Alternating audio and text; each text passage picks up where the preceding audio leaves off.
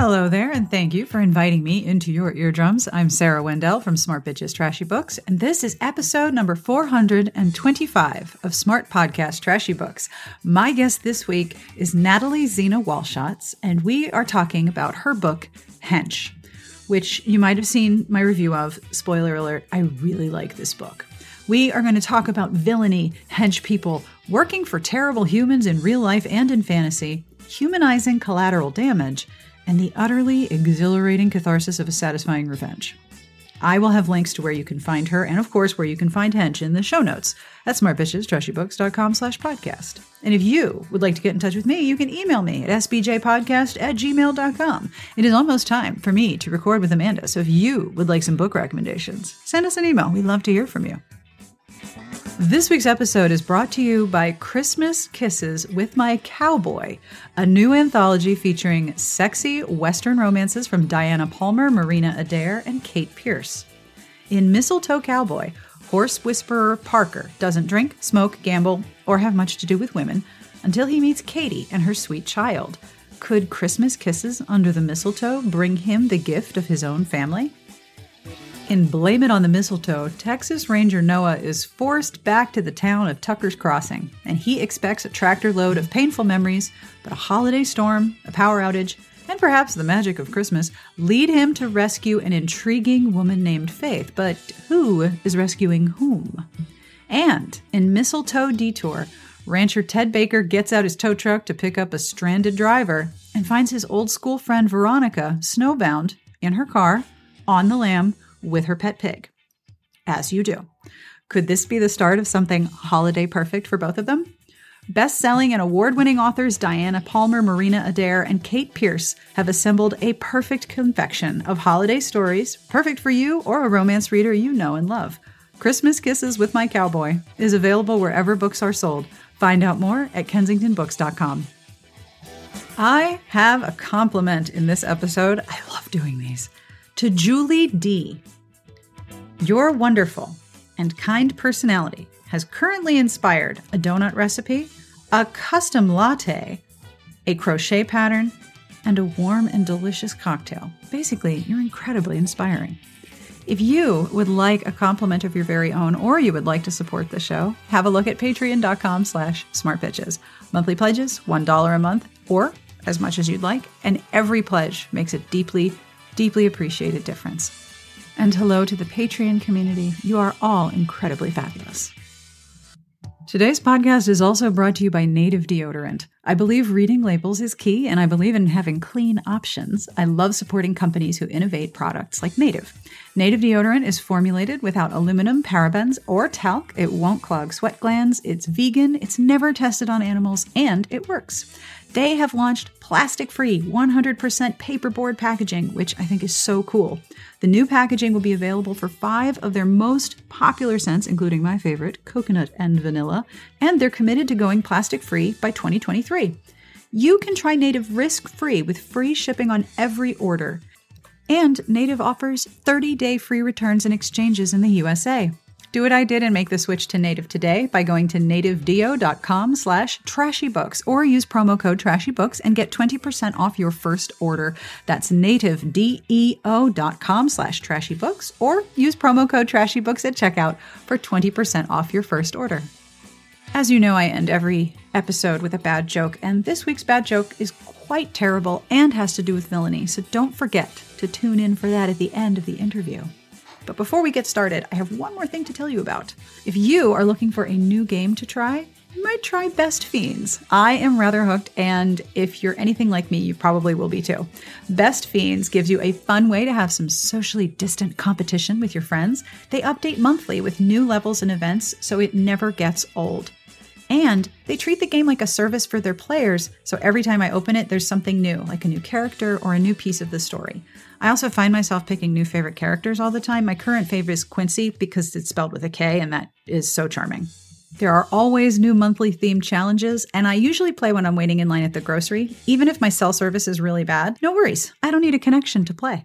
Best Fiends has thousands of levels already with new levels, events, and characters added every month. It's hours of fun right at your fingertips, and you can even play offline. With over 100 million downloads and tons of 5-star reviews, Best Fiends is a must-play. Download Best Fiends free on the Apple App Store or Google Play. That's friends without the R. Best Fiends. Speaking of fiends, let's do this podcast. On with the show.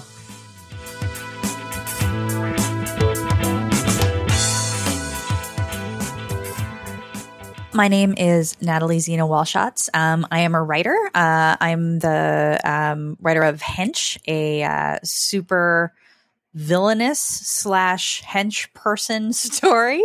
I also make and write video games, LARPs, ARGs, and other interactive experiences.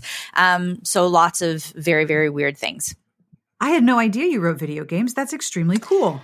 I do. Yeah. I write like branching narratives. I also do a lot of like dialogue trees. I do this both contract and also like my own personal projects. And then, yeah, other stranger live action role play and alt reality game things.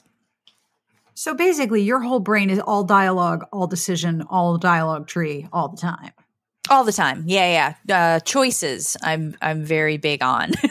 and multiple possibilities and I guess the multiverse. Wow. That's so cool. I had no idea, but like knowing that element makes Hench make like a whole new area of understanding the book has just sort of blossomed in my whole brain.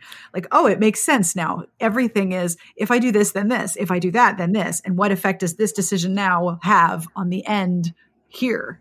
Mm-hmm. Yeah. And what is making this choice at the beginning, what dominoes are knocked over way over here. And if this happens, what necessarily has to happen.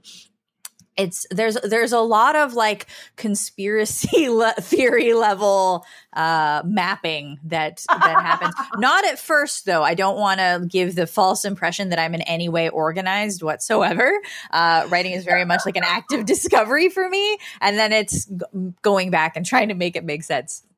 Oh, I bet. That's so cool. Thank you. So congratulations on the release of Hench. Oh my goodness. Thank you so much. It's a source of complete ridiculous joy for me. So thank you. It must feel like you've been waiting for a really long time for this book to come out. The very first words were written in like 2013, like back in the olden times. And then I didn't touch it for a really long time. Back in the before times. The before times, yeah, when it was a very different universe. The last 18 months since I knew the book was going to come out has been both excruciatingly slow and also extremely fast. I was sent an ARC in July, and I never do this. I almost always, and publicists hate me. Like you'll see a sidebar ad with a picture of me and it'll say publicists hate her because I read books like right before release because my job is to encourage everyone else's poor impulse control because I have none. And if I go off about a book that isn't available yet, I get hate mail like, sir, you're talking about this book and I can't buy it and it's so not fair. So like I try to save myself the agony of reading a book and then not being able to talk about it with anyone because I've read it months early. Did I read the Hench in July? Yes, I did. Did I have anyone to talk about it with? No, I did not. And it was excruciating. And that for me was what, August? Two whole months. And my deepest apologies. No, don't apologize. It was great. But it means that I have had this tiny little minuscule waiting experience while you've been waiting for quite a long time for this book to come out and be available in the world. Oh no, it's been a very like interesting and wonderful and stressful and strange time for sure. Can you tell me about Hench for those unlike me who haven't read it?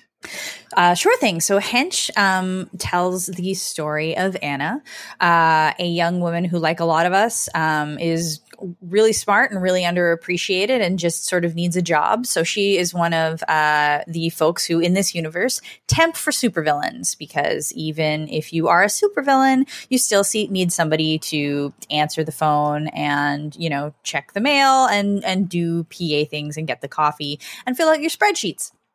So Anna, starts off as a lowly hench person, kind of doing typical administrative work until she has a run-in with a superhero that leaves her very badly injured and sort of grappling with on a very personal level, the consequences of having superheroes in the world.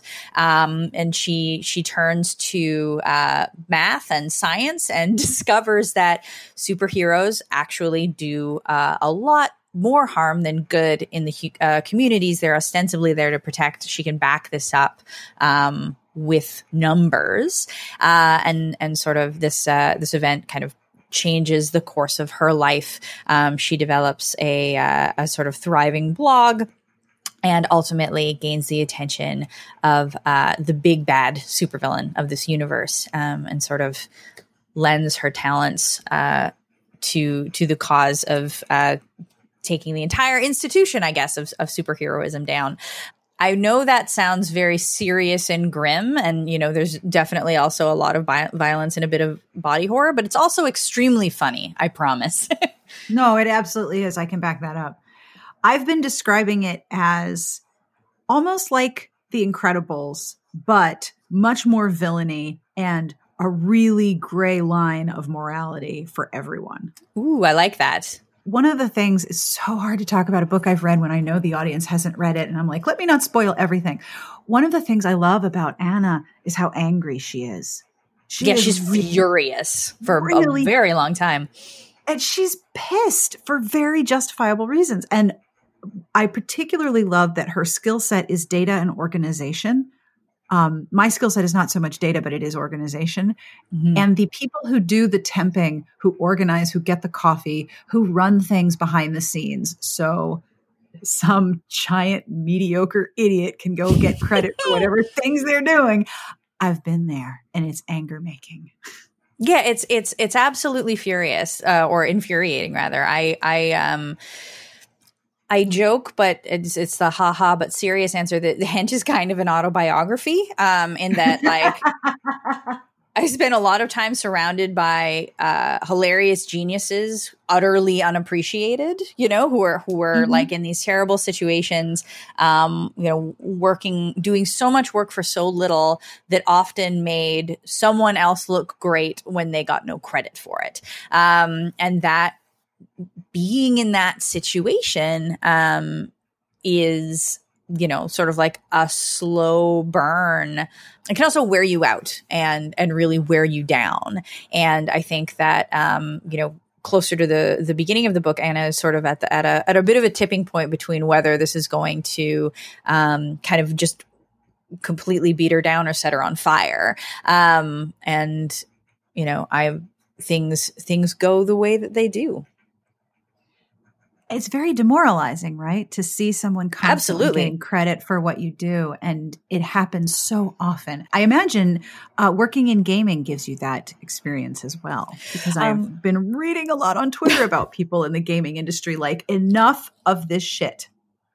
I have been extremely lucky. I can say that right now. Like I don't have AAA experience, so I've, kind of neatly sidestepped a lot of that nightmare. Mm-hmm. Most of the gaming work I do is sort of in, around, or in association with an institution here in Toronto called Dames Making Games, which is a great name. Thank you.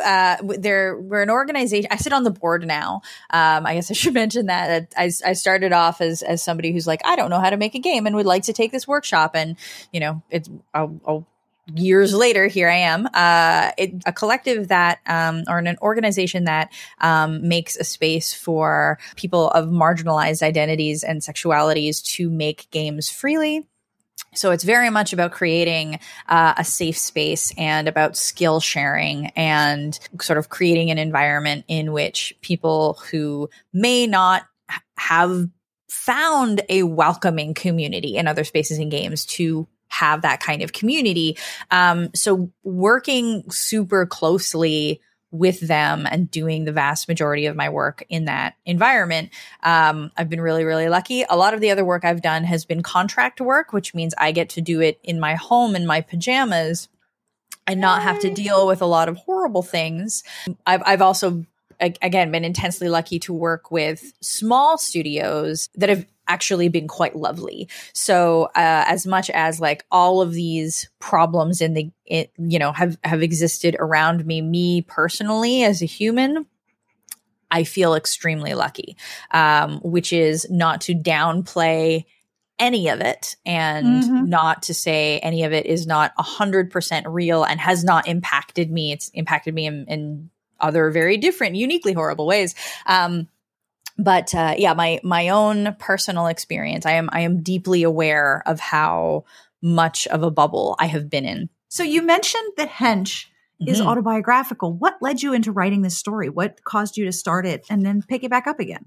I have done a lot of weird, sometimes terrible jobs for a lot of, often terrible people.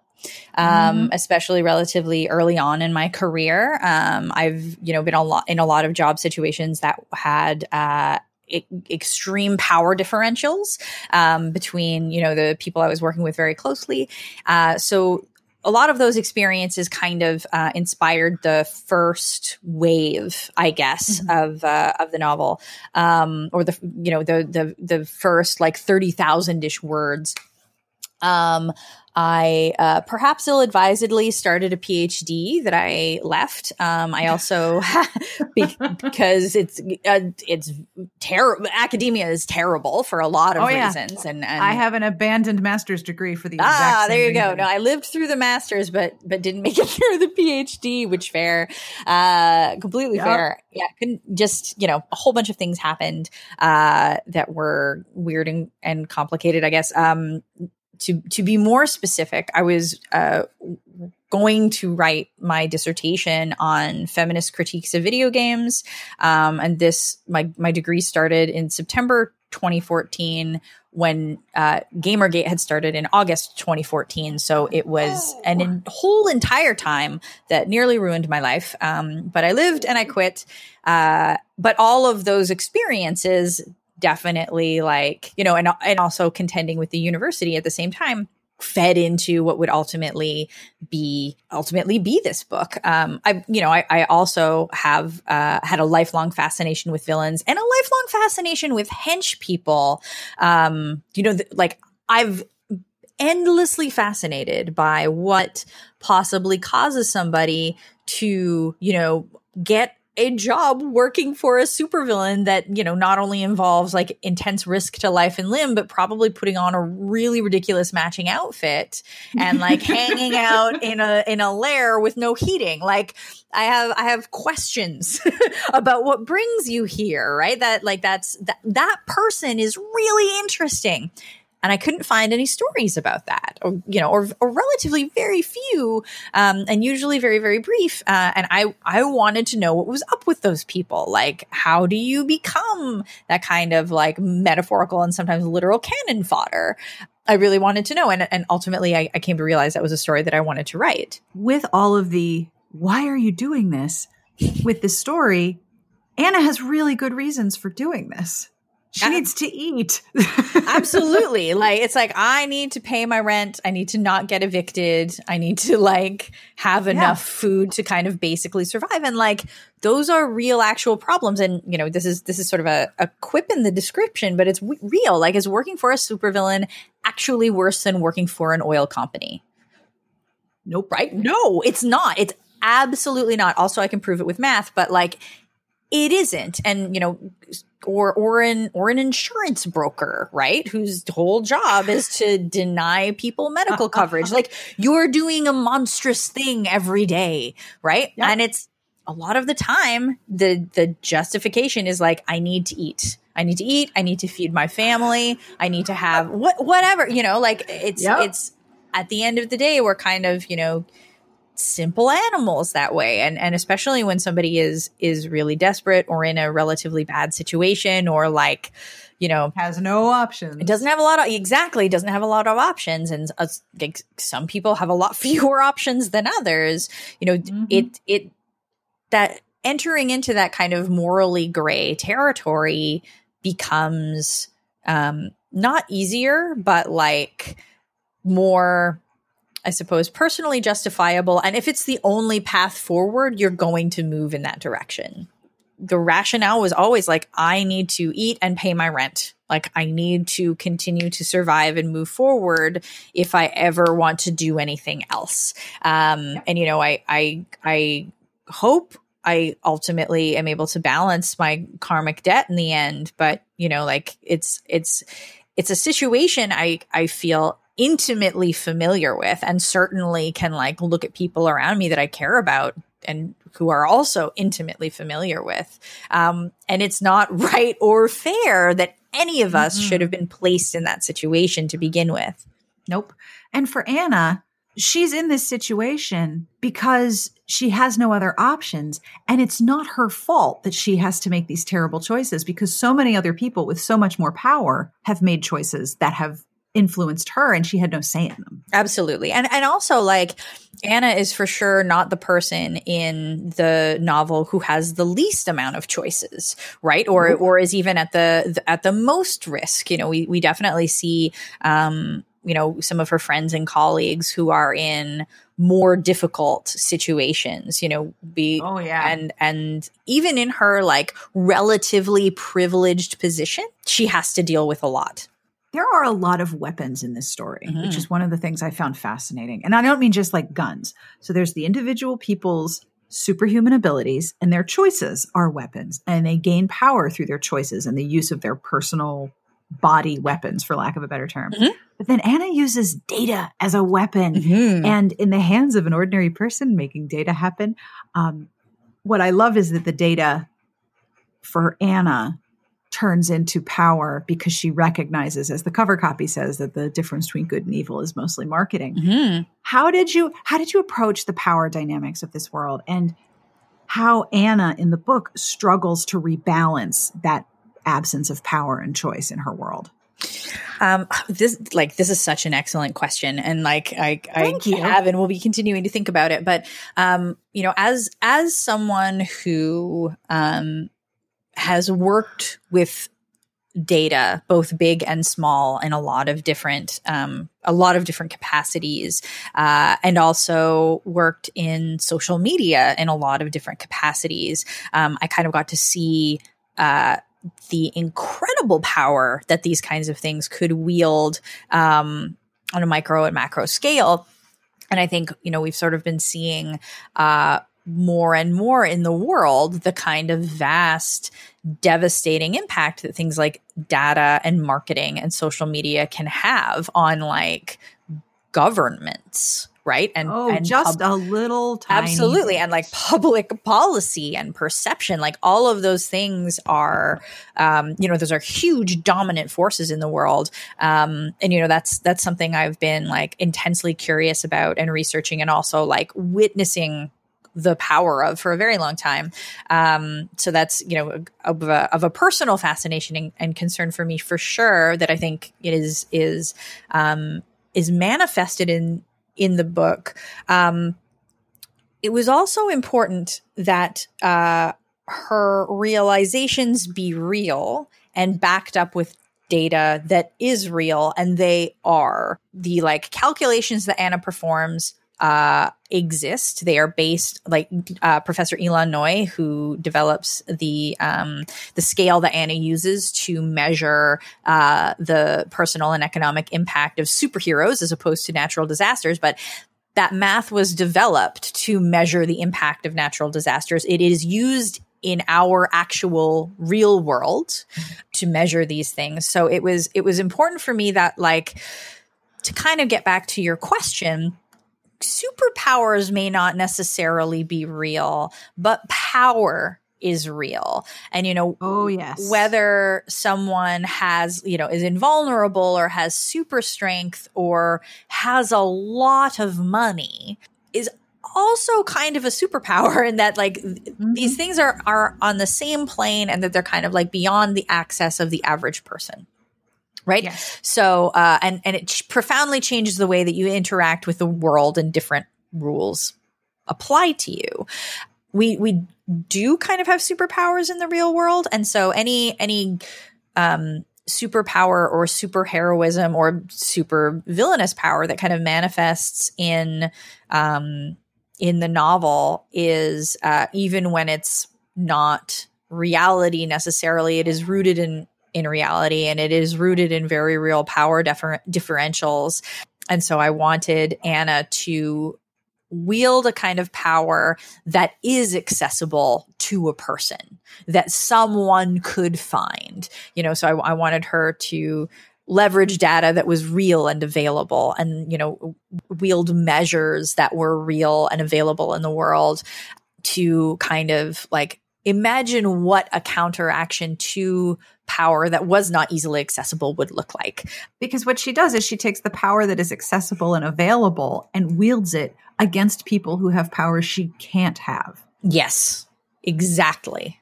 Which essentially is marketing.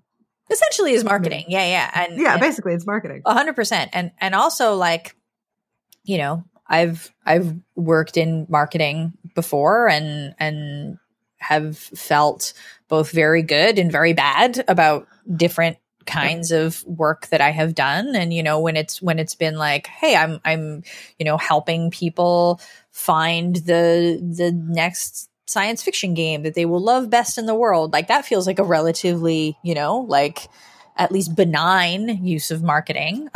Whereas other things have felt less good to me. But it is a power, and it is a kind of influence. And I think recognizing the fact that is power and influence that is wielded and deployed is very important. Did you have spreadsheets to write this book? Yes. Lots of them. Oh, what did you use your spreadsheets for? I was told by your publicist, Jess Lyons, that you have spreadsheets. I do have spreadsheets. Many things. I do. Well, I get all the calculations that Anna performs in terms of the impact of superheroes on her communities. I did them. I ran them. So with the help of my partner, who's also a complete super genius, we built the spreadsheets that Anna would have had to build in order to run those calculations. So in order to calculate how many life years a particular superheroic incident would cost, a lot of them are, when we were developing this, I looked at the year one comics in particular, because I thought okay, this is a relatively good vertical slice of literally a year in the life of a superhero. What does that look like? I counted all of the injuries, deaths, and property damage that occurred over the course of the story arc. And then, ran it through a spreadsheet that ran all of the necessary calculations to measure how many daily units or disability adjusted life years that particular incident cost. If somebody is injured, there's a very complicated table that calculates, and that can also include psychological trauma, very complicated table that calculates what the average cost, how much that injury probably shaves off your lifespan. If you lose a certain number of teeth, it shaves literal years off your lifespan. All of this has been measured. It's banana phones. And then in terms of property damage, it's calculated based on the median income of that particular area, and how many years it would take, using with somebody's average income to rebuild that thing. So a building that gets knocked down, it's 1.5 million to rebuild. How many people's average annual salary in that area does that cost to rebuild it? We built / I have all of those spreadsheets that do those calculations, and I am able to, and I performed them for, these, wow. At first based on the year one comics, and then on the, sort of invented scenarios that I put in the book. And it's all real because it was important to me that it is real. Mm-hmm. And now, unfortunately, I can run those calculations on anything that I encounter. It's one of those things that once you have seen behind the veil, you can't you can't watch. Yeah, you can't. I can't watch anything without being spinal injury, definitely broken orbital, Yep, that cost. Yep. I know how much that car is. Like, well, this is taking place in Gotham, which is modeled on Chicago. So the media, like, I'm real fun at parties now, let me tell you. Super fun to talk to. And what one of the things that happens in the book then is because Anna can outline and identify a cost, it casts the damage that the heroes do in a negative light, because it's hard to mentally quantify, okay, this is a person's life and this is a person's business. And you can say, okay, well, the building was worth this much and you would have earned this much in the lifetime of your business, maybe with a lot of variables, and quantifying the value of someone's life at point X to point Y. These are not calculations that people sit around and have in their head. But when you have a blogger show up and say, hey, this is how much this person cost this person with their damage and nothing is done, you can understand the injustice of that. Absolutely. And it assigns a number. So on one hand, okay, you're assigning a number, which automatically makes it capitalism. But on the other hand, capitalism is the only language that's understood. Yeah. And so that's the language we have to use. Totally. And I'm very conflicted about that for sure. Like, of course, I do not think that humans are reducible to numbers. But weirdly, when we look at people via those numbers, like you said, like sometimes it rehumanizes them. So like a thing I've really struggled with for like a very long time is the way that people in superhero stories are dehumanized and how their dehumanization is necessary in order for you to enjoy the media. So like, If hench people are just getting like thrown at a superhero and like getting super badly injured as sort of like the appetizer to the like big like climactic battle, like you have to suppress your recognition of their humanity to enjoy that. And the second you're like, those are human people who need a job. I had a lot of feelings about the trailer for The Batman, like the Robert Pattinson, The Batman. And a big one was like, there's a moment when Batman is stepping forward and he's walking up to a group of hench people. And one of them is like filming on his camera and he grabs one of them and punches him for like 10 seconds. And it's horrifying. Like, do you know how long 10 seconds is in a fight? It is forever. So long. And you can see there's like a 17-year-old kid in like the crowd of henchmen. And he's got like his makeup is kind of jacked. Like he's obviously new and not good at this. And you can see this stark terror on his face where he realizes a adult man in body armor is about to beat the shit out of me. And like the second you start thinking about how profoundly fucked up this is. Am I allowed to swear? God, I hope so. Please bring all of your swears to this podcast. As soon as you start thinking about how deeply fucked up that is, like you're lost. It's gone. Your ability to like kind of suspend that, you know, disbelief and lack of recognition and enjoyment kind of like disappears into a puff of bats, just like it's gone. And now you have to kind of grapple with the really stark horror of the fact that like all of this damage is being done to all of these people. And when you add up the numbers, it's probably not worth it, you know, and you know, the damage being done to these people in these communities are, you know, that superheroes are ostensibly supposed to protect is much greater than any help that's being done. And, you know, this, which very sadly parallels a lot of things on the real earth. Just a few, several, a lot. Do you have that, oh, wow, I wrote that and now it's happening feeling sometimes? Do you play the lottery now?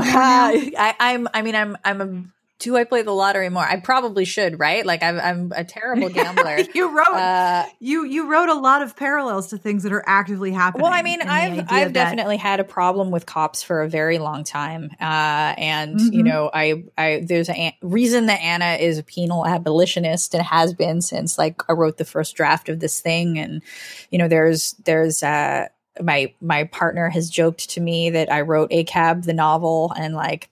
I sure 100% did. And there's, you know, I think a conversation about like the harm that is being done to communities by people who are supposed to protect those communities is a really important one.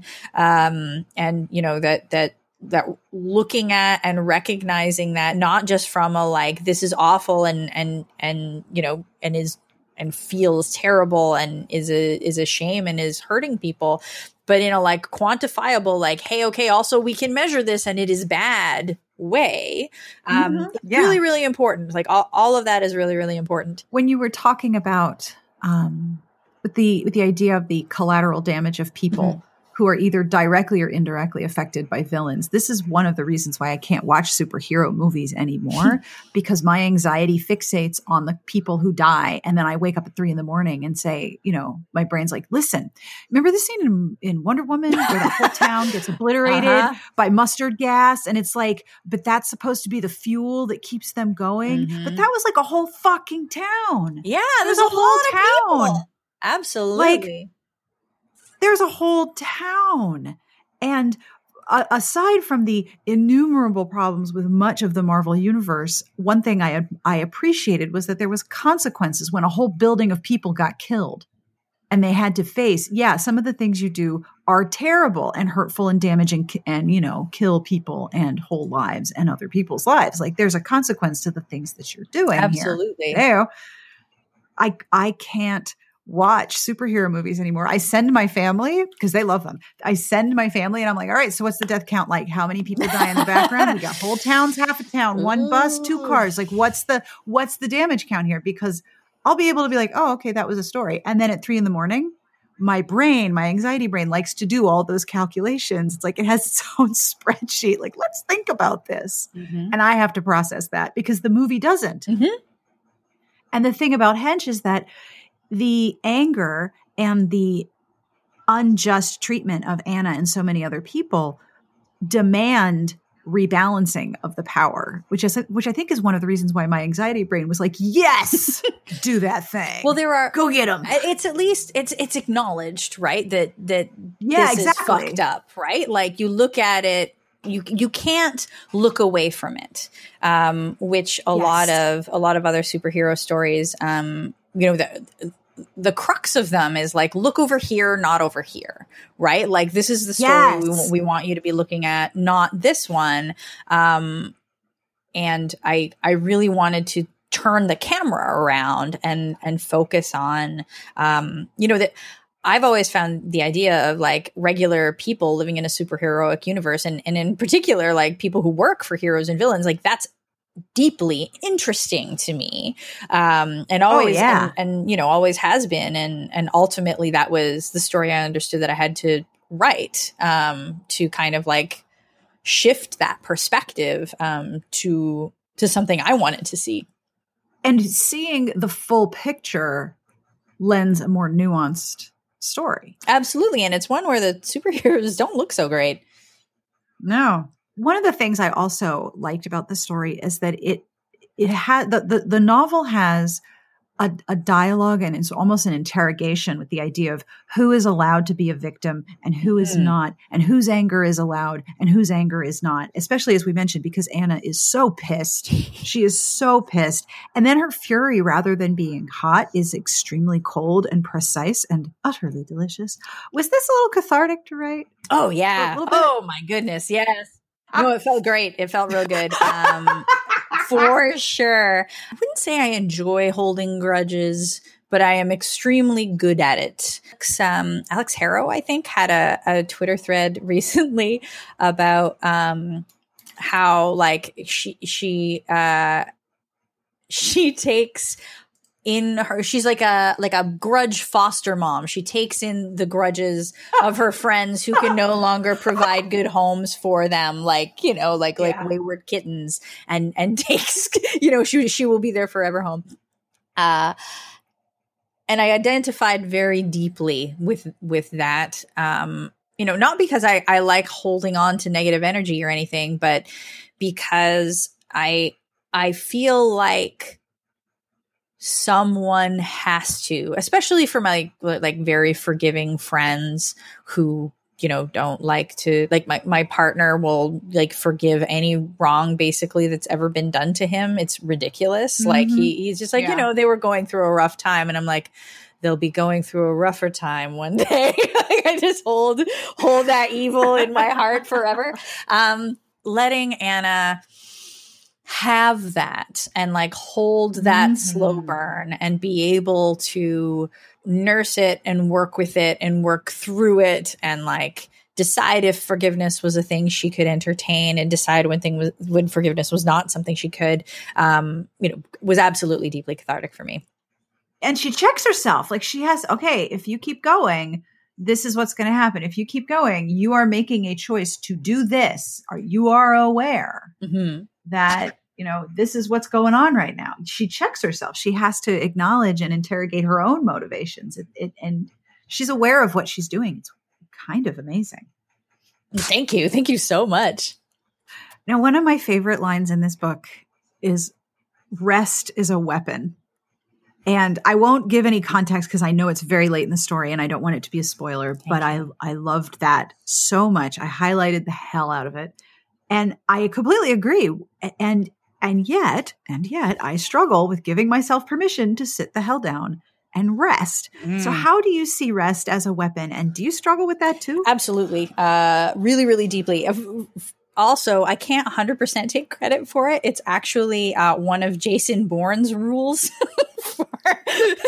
Get the hell out of here. It 100% is. Idea. It's absolutely a Bourne identity reference. I had no idea. Oh, Just flew right over my head. That's hysterical. I'm very pleased that you picked it out, though. But it is something that has been said to me. In particular, a friend of mine has said it to me repeatedly, and he's right every time, and it doesn't make it any easier, for sure. I like both struggle to rest and also struggle with feeling like really lazy a lot of the time in ways I can't necessarily articulate. And, when I like list the things I'm doing, I'm like, that does, I guess, seem like a lot when you put it all down that way. But, inside my body, inside my own head, like internal nonsense way, I feel this intense pressure to keep moving, and to keep moving forward. And we have a very limited time on this hell earth. So, to do things with that time.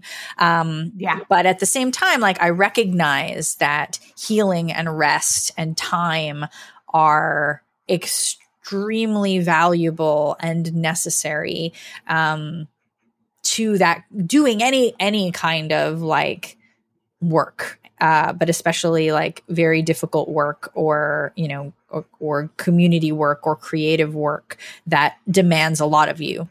And in order to continue to create and, hone the cold, deep rage that you hold, you have to rest. You have to take a break so you can get back to it. You can't sharpen your knives all the time. Absolutely. So what are you working on right now other than, book release?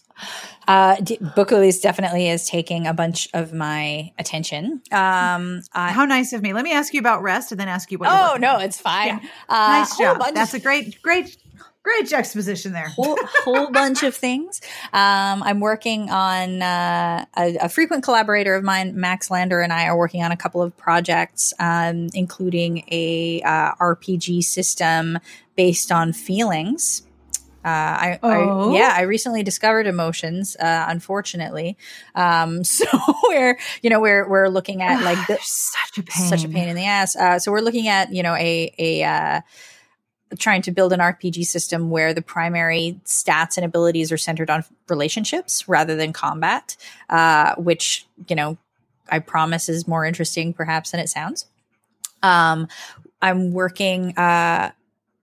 doing a bit of video game contract work. So I'm writing a story Bible and some character doing some character work and writing some dialogue options for a very cool post-apocalyptic intentional community kind of video game, which I'm pumped about, but under NDA for. Oh, cool. Yeah, and I'm also I'm definitely still exploring the Henchiverse. I don't kind of know what the future holds yet. I mean, who the heck does? But during the plague times or whatever. But I feel like as much as Hench is a complete unit and I do believe comes to a pretty good close, I think there's there's still a lot of meat there, and there's still a lot of story there, and there's still a lot of super interesting characters and possibilities to explore. So with the caveat that I have no idea what is going to happen ever. I'm also looking into that and seeing what might happen in this universe next. So what books are you reading right now that you would want to tell people about? So I'm reading Harrow the Ninth, the sequel to Gideon the Ninth, which, oh my God, she's so brilliant. I can't handle how good these books are. I'm ridiculous, right? So good. So incredibly good. I'm also rereading because I got to read like an in progress draft very, very happily. My friend and the novelist David Nichol has a pair of books called Voke, a novel of radiant abomination, which is such a great subtitle, is the second book in a series. That'll work. That began with Utopia, a novel of terrible optimism. So they've just been re-released. And I got to read the Vogue when it was in progress in a critique group that we're both in. And so re-exploring it now is in its final form is extremely exciting. I haven't read it yet, but the third book in Madeline Ashby's cycle, The Machine Dynasty. So Madeline Ashby has a trilogy called The Machine Dynasty, and there is now a third book, which is very, very exciting. So yeah, I have not read yet, but very much looking forward to it. And that brings us to the end of this week's episode. I will have links where you can find Natalie Zina Walschots all over the internet, and I will have links to all of the books she just talked about and to Hench. I cannot tell you how much I enjoyed this book, and if you've read it, I would love to hear what you thought. You can email me at sbjpodcast@gmail.com, or if that's not going to stick in your memory, Sarah with an H at smartbitchestrashybooks.com. It all reaches me. I love hearing from you, so please let me know if you read this book, what you thought, because I'm kind of dying to talk about it with people. And not just the author, which is really fun. But I promised you a terrible joke, and a terrible joke I shall deliver because, well, that's how I end the episodes. And I'm a terrible, terrible joke lover. As in a lover of terrible jokes. I love them a lot. And if you want to email me some, that is also good. Here is the joke. Are you ready? What Sith Lord tries to immobilize their victims instead of killing them? What Sith Lord tries to immobilize their victims instead of killing them? Darthritis. It's so dumb. But I had to have a villainy joke, right? Of course I did. Darthritis. That's so silly. Remember, you can always send me bad jokes because they make me so, so happy. And I know so many of you share them with family and friends. So good job. Excellent work. Please let me know which ones were your favorites. On behalf of everyone here, we wish you the very best of reading. And while you're listening, if you feel so inclined as to leave a review wherever you listen, that would help me and the other people discover the show and the bad jokes, because really that's why everyone's here, right? Right. We wish you a wonderful weekend, and we will see you back here next week. Smart Podcast Trashy Books is part of the Frolic Podcast Network. You can find outstanding podcasts to listen to at frolic.media/podcasts.